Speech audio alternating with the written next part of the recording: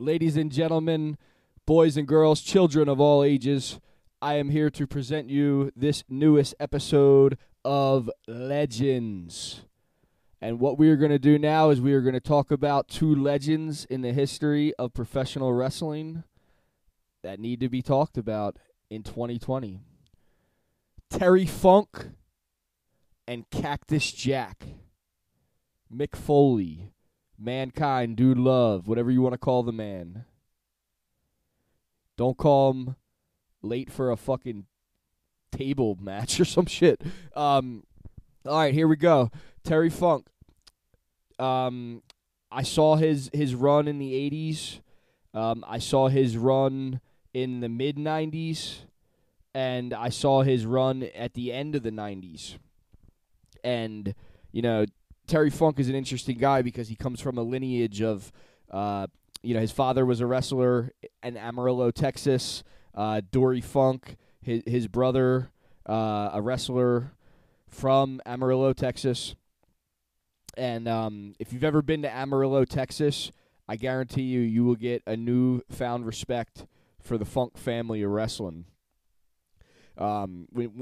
There's only a few places I've ever been in my life that have made me feel differently just by the environment or the landscape, and Amarillo, Texas was one of them. As soon as I went there, I realized why I was there, and it kind of made me feel like a biker a little bit, man. So I could understand how these guys kind of operate in that hard-ass, badass fucking realm they do as fucking brawlers, man. If you watch any of Terry Funk's matches, you'll see him brawling all over the crowd, you know. I especially like when Terry Funk does the heel thing and gets real fucking nutty with some of the shit he was doing. Like he was really getting crazy on that Stampede show, the Stu Hart anniversary show, and then some of the matches with him and Brody and shit like that from Japan. Fucking. You really see them just chasing around people in the fucking crowd and shit like that, and people are running from them because they're legitimately terrified. I've seen Funk before live, the ECW stuff. I can't remember which show it was, but I think it was a Tri-State Wrestling show, if that's possible. If Terry Funk was at any of them shows, I believe I saw him at the Civic Center when I was a kid, and I watched a little bit of his run in WCW and NWA. His late 80s run with WWF, which he was not utilized properly, it seemed. The Chainsaw Charlie stuff I saw, Terry Funk was always around the action, man. It's an interesting thing because, coming from a guy who had his own, he was involved in promotional work, back in the Amarillo days. It's kind of interesting to see how he jumps around to different federations and companies. It's really, really fascinating, actually. But yeah, Terry Funk reinvented himself from a brawler from a crazy motherfucker into a super hardcore wrestler, which he was around, in the days of the Sheik and all that kind of stuff. So when it really goes all back, it does really all go back to the Sheik. But you could say that Terry Funk was the one who was able to actually pull it off his whole career into his older age, man. I mean, doing moonsaults and shit like that when you've been in the business for 30 years and then to changing with the times, man, is some fucking real cool stuff, man. I'll never forget the Barely Legal win when he was in that three-way dance to go fight Raven, and he beat the Sandman and Stevie Richards to get to Raven, and then Raven came in and just started fucking him up. And, I really didn't expect to see Terry Funk win that. And the way that he did and the way that he was received, they really told that story better than they probably could have planned. Terry Funk's promos, man. If you watch some of his promos from that 95 to 97 era of ECW, man, he's fucking on, man. And he's. I think what happens is when these guys get a little older, man, they start telling the truth more in their promos, or they start being able to describe these kinds of situations that you could only dig out of fucking pain. It's like musicians that play music out of pain. You can hear it in the music, and it makes the music even better and shit like that, like the blues. And Terry Funk was singing them motherfucking blues in some of them promos, man.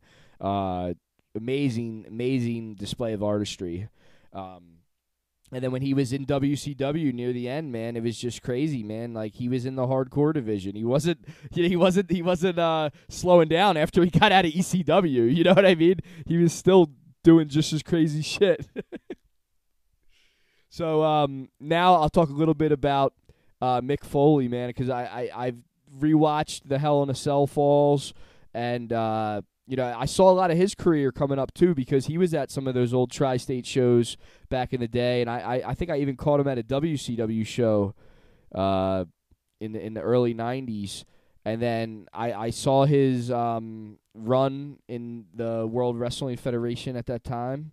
It was really good to see him, come into his own. He's kind of one of them guys that, people sleep on a little bit, but you can't take away from him that he earned that.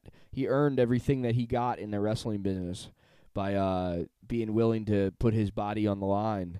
It's fucking amazing, man, just to see how, he's going to be remembered probably because of that Stone Cold Steve Austin, Shawn Michaels, Undertaker era of the Attitude Era.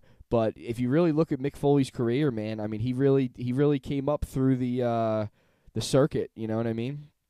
Through the territories and just jumping around and being where the action's at, The guy's a fucking genius, man. And watching him in this interview where he's talking about the Hell in a Cell stuff, and he's saying that, he kind of regretted doing it because everybody would always come up to him and talk to him about that one match. And, he's got to live with probably some of the injuries from that match, man. So it's one of those weird things, man. But he put his body on the line like no other. Now, with all this being said, I'm going to come back to what Jim Cornette's been saying now about hardcore wrestling, all right? I'm a hardcore wrestling kind of guy, all right? I'm also a hip-hop kind of guy. I like the gangster rap, which is the equivalent to the hardcore wrestling. It's how in the 90s things kind of mutated a little bit from, let's say, the heroism of the 80s to the anti-heroism of the 90s. There is an art to that, and, what I'll say is there's not going to be another run like that until it aligns itself to happen. And with the technology that everybody's using nowadays, it doesn't seem like that day will come until everybody pulls themselves out of the technology. So what I suggest is people not to be mimicking the hardcore wrestling, just like I tell people to, if they're not going to do the hip-hop stuff right, don't do it at all. It's one of those things. It's you can't touch certain things. Certain things have to be what they are and what they were. Terry Funk and Cactus Jack both had long careers before they got to a point where they were doing crazy shit like that, and it's because they were so fucking good at what they did that they were able to pull it off. Now, that's what I'm saying is you don't just wake up one day and become that. You know what I'm saying? Like if you think about a cat like Vic Grimes or something like that, he's not remembered. He's not going to be remembered in the same kind of way as people like Cactus Jack or Terry Funk. So just for the young guys and the the people who are trying to revamp classic pro wrestling, old school pro wrestling. Just hear me out on that, man, because I'm one of the biggest fans of hardcore wrestling there is. Whenever, when I go to the CCW shows, the Classic Championship Wrestling shows, they usually do about one hardcore match a show or something like that. And it seems like when they do a lot of the old school wrestling during the show, it allows you to leave something for, something where you can go a little outside the box with stuff like that, man. You know what I mean? Without desensitizing the crowd, without embarrassing the sport. You know what I mean? So I love what Noxious does with that shit. So I just want to say all this, and this is a big up to Terry Funk and Cactus Jack because you guys are the shit. All right, peace.